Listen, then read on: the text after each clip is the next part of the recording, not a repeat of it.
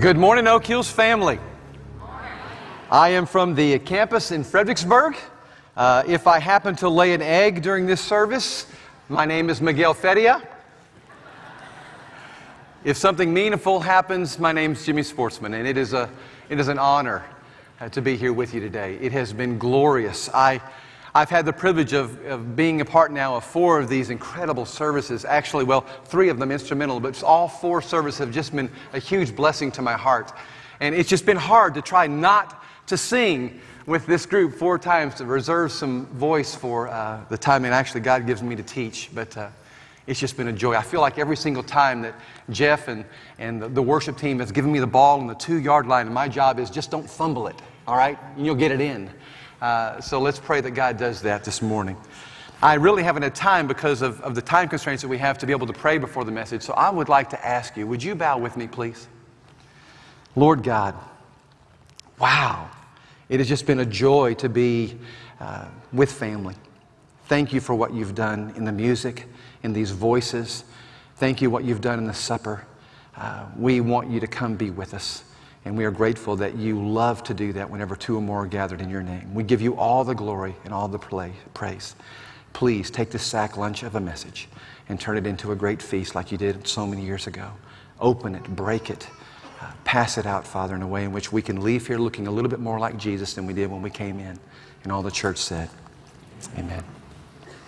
My daughter called me last night and said, "Dad, how'd you do?" I said, "Well, they gave me 15 minutes to speak, and I went 10 minutes over.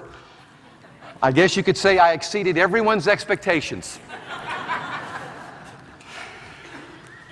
I want to start with a question. What is it that falls in the category of irresistible for you? There is much about Christmas that I love. The lights, the music, the food. But in the category of irresistible is one thing: mistletoe. I am a big fan of mistletoe. And if you will visit with me after services are over, you'll see this pretty little thing right over here hanging on my arm, and you'll understand why. She's a dandy. And I'm glad she's been here for all 4 services. God bless you. Yeah, you can applaud. She deserves that. Never mind Christmas for the moment. What is it that whenever it crosses your path, grabs you? What is it that whenever it invades one of your 5 senses is your weak spot? What is irresistible? Now, I know for some of you, it's anything that has a 40% off sale sign on it. It doesn't matter what it is or what store it's at. If it's 40% off, you got to go look at it because you may need that. For some of you, it's the latest invention from Apple. For others of you, it's any sports team playing anything, anywhere. Some of the wives are going, "Yeah, that's you, buddy." Anything that has Starbucks written on it just grabs your heart. Hallelujah. Well, for my daughter Tabitha, it's chocolate. She loves chocolate. Chocolate is her weak spot. And so it surprised me a couple of years ago whenever she was willing to give it up for Lent. Now, Lent is not an observance that's a traditional part of the Sportsman household.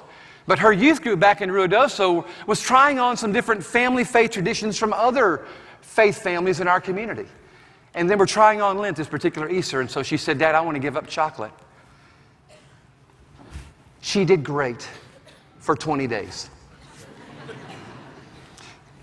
Then on the 21st day, her life skills class was cooking lunch and serving it up to the school, and she was in charge of dessert. And on this particular day, dessert just happened to be chocolate-covered strawberries. That would ruin anybody's Lent, wouldn't it? Well, as she was preparing them, as she tells the story, she was taking the strawberries out, dipping them in the chocolate, putting it on the wax paper, when one time she took the strawberry out, dipped it in the chocolate, and it accidentally went in her mouth. Now, about the time that it took for her brain to register, "Oh, that is so good," her conscience also registered, "And what about the Lent commitment?" And so she felt guilty. And so she took the strawberry and began to walk over to the trash and was going to throw it in there when all of a sudden another thought entered her brain. "Wait a minute, I'm not Catholic." Boom. And in it went. True story. There are certain things in our lives that are just flat out irresistible.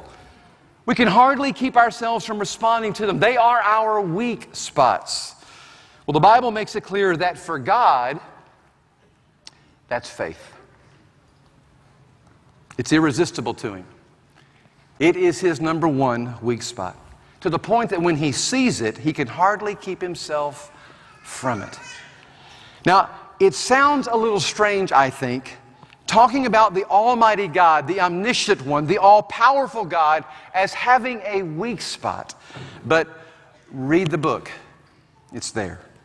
In John chapter 2, He changes His entire miracle agenda because of His mother's faith. Jesus and the disciples are at a wedding, and Mary walks over to Him because the host of the wedding, well, she's kind of off on her glass of wine per guest ratio, and they've run out. She walks over to Jesus and says, "Son, the family's run out of wine." And Jesus says, I believe, with a smile on His face, "And what does that have to do with me?" It's not time for that yet, the Scripture says.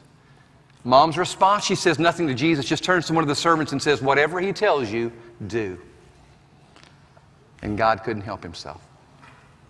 The next thing you know, 120 gallons of H2O have been turned into Merlot.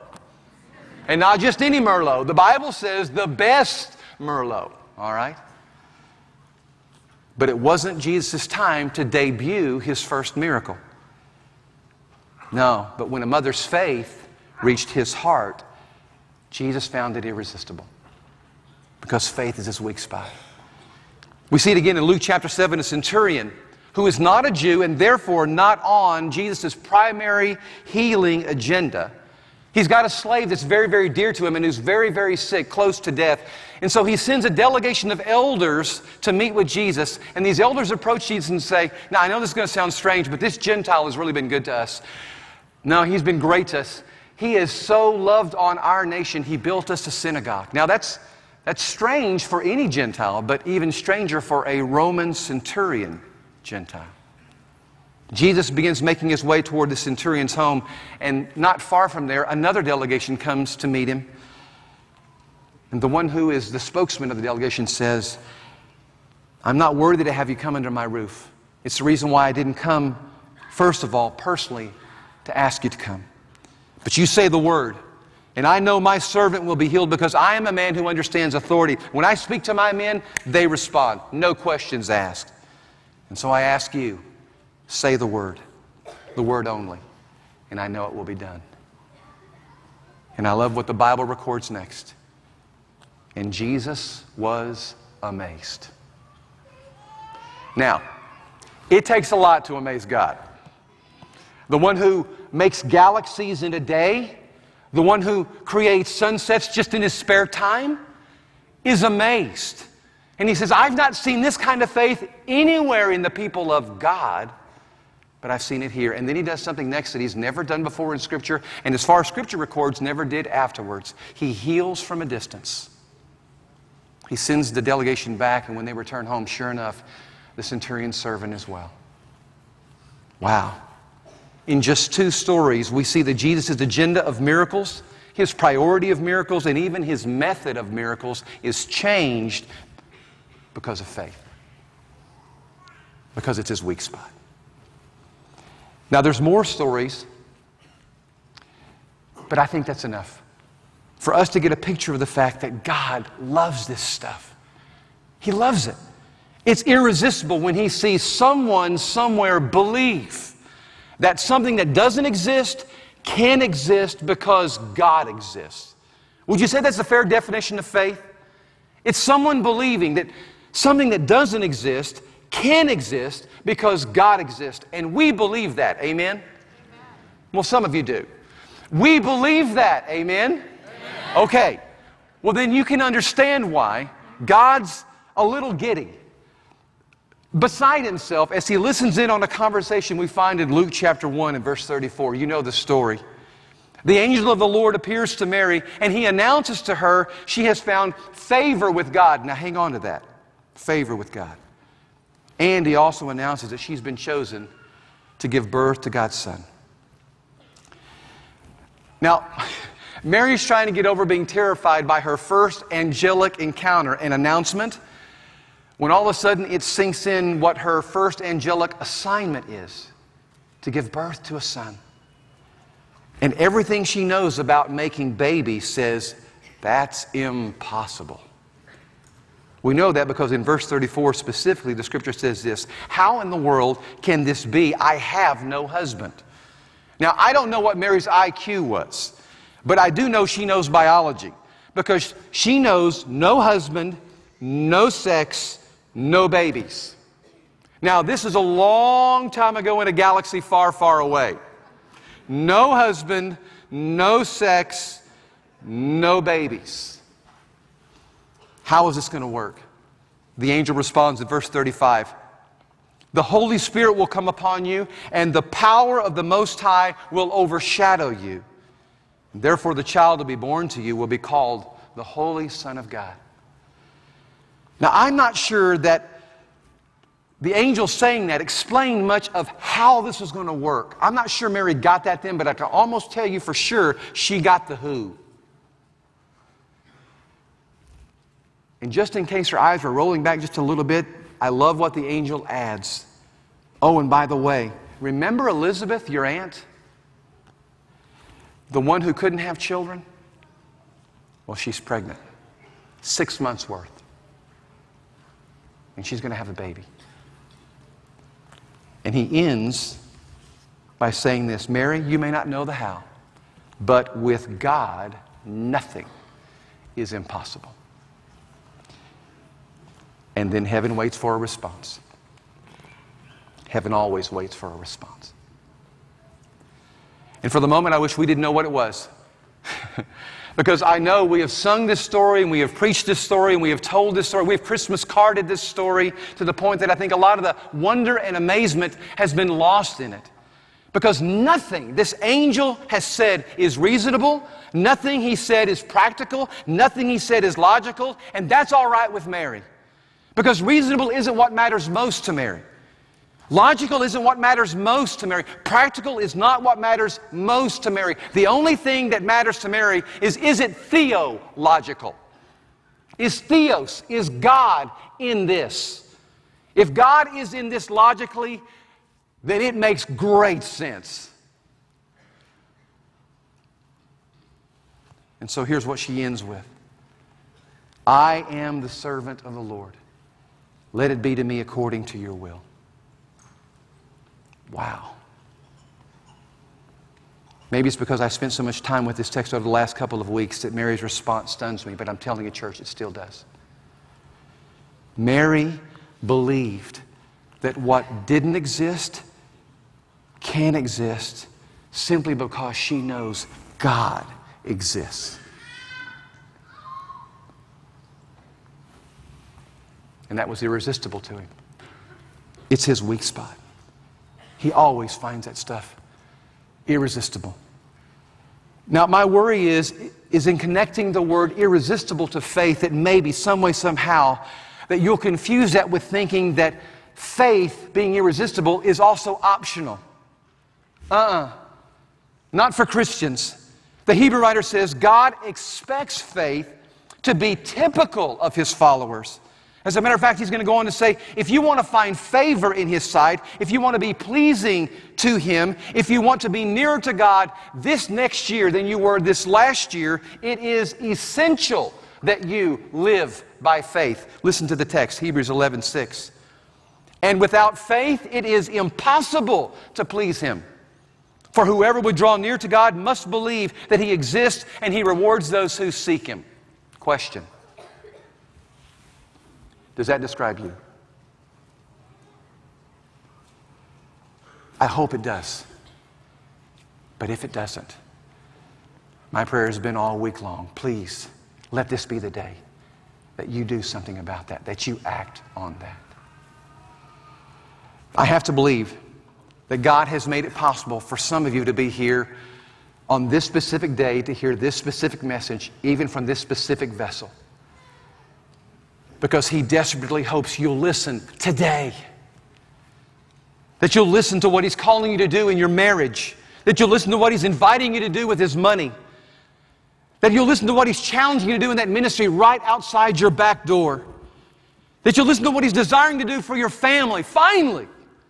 That you won't trust in what exists, you'll believe in what doesn't exist, because there is a God who exists. And you'll do something, finally, and move in faith and see what He can do. I know it's impossible looking, but with God, say it with me, church, all things are possible. One more time. With God, all things are possible. Do you believe that? Oh, that's irresistible stuff. He loves that stuff. You say, well, Jimmy, where do you get faith like that? Romans chapter 10 and verse 17, Paul says, for faith comes by hearing, and hearing by the Word of God. For Mary in her synagogue and in her home, the great stories of faith contained in this book stirred faith in her heart. Others who believe that what is impossible with man can be possible with God helped her believe that the same thing could be true for her. She grew up hearing stories about Shadrach, Meshach, and Abednego, 3 bold Hebrew boys who refused to compromise their faith by worshiping a king under which they served. Serve him, yes. Worship him, no way. And when push came to shove with that, they shoved those 3 boys into a blast furnace. Do you remember the story? And the throwers in burned up instantly, and the throwees stayed alive. They stayed alive. And they walked around in there for a while. But they didn't walk alone, because there wasn't just 3 people in there, as the folks noticed inside. There was how many? 4. One like a son of man was walking around in there with these 3 Hebrew young men. I told you, face his weak spot. He couldn't stand not being in there with them. He had to get in there on that because he loves that stuff. And Mary cut her teeth on those stories, on all of her ancestors, the Daniels and the Noahs and the Davids and the Abrahams, all of those great men of faith. But I have to believe that when she heard the stories of the great women of faith, her ears had to perk up. And she listened even more intently. The great stories of Queen Esther and her death-defying act of faith that saved a nation from genocide. The stories of Hannah and her own miraculous birth. The story of Ruth and Rahab's faith. She listened, I have to believe, more intently to those stories than any other. And what do you think happened in her heart when she hears, not just from Scripture, but from this angel before her, that not just in a book, but in her very own family, God's doing the impossible. Her Aunt Elizabeth, 6 months pregnant, must be God at work in her to do what she couldn't do on her own. And Mary said, count me in. I am the handmaid of the Lord. May it be as you say. And the woman's faith changed the world.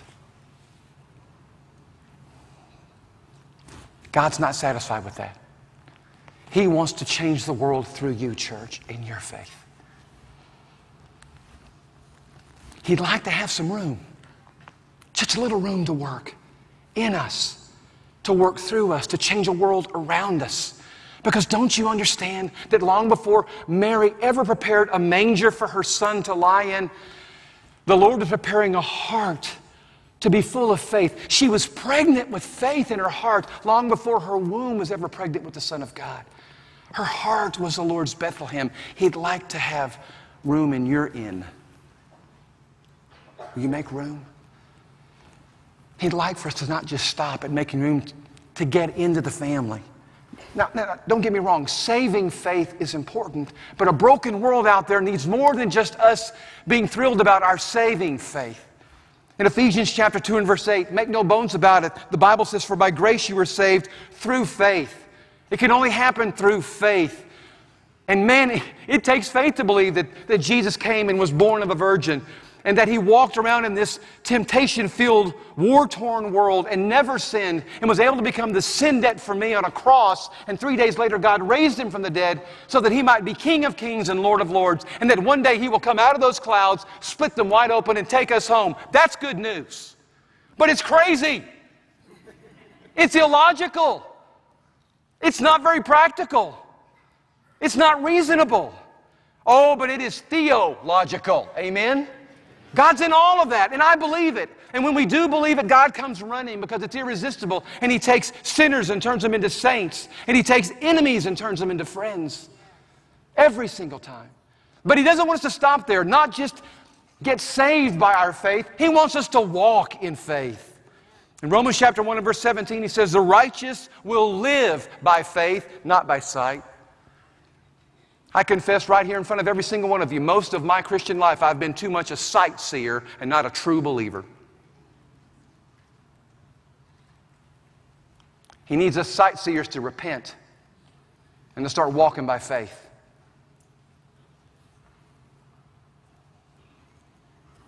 So come on. Come on. Where's your faith leading you? Where is it taking you? Is it taking you any place where unless God shows up, we fail miserably? Then don't call it faith. Call it practical, call it reasonable, call it logical, but don't call it faith because there's got to be an element of risk there that it could fail for it to be called faith. So come on. What is it that He brought you here today to stir in your heart, to get busy with, that only can be accomplished because He's in it with you? I know it may look impossible, but come on. With God, all things are possible. Amen? All of it's possible. So come on. But I warn you, if you do come on, you may get labeled as unreasonable. You may get labeled as impractical. You may get labeled as illogical. But I can promise you this, God already has a label for you. It is this, irresistible. You said, well, Jimmy, how do you know that? Because faith is His weak spot. And the church said,